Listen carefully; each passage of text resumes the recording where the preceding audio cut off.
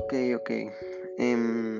Will it all happen in grade school? When I'm at the recess, I had used to buy a chili powder that has salt. When the break started, I went to buy to some takis with chili powder. And minutes after, my friends challenged me to eat all the chili in a single step, and I accept because I didn't think everything. But who happened when I took it?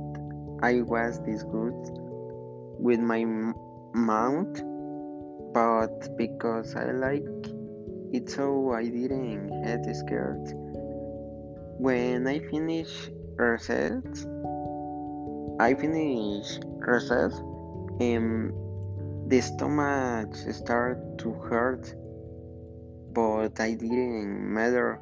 But some I threw up in front of the whole class, and which felt sorry for.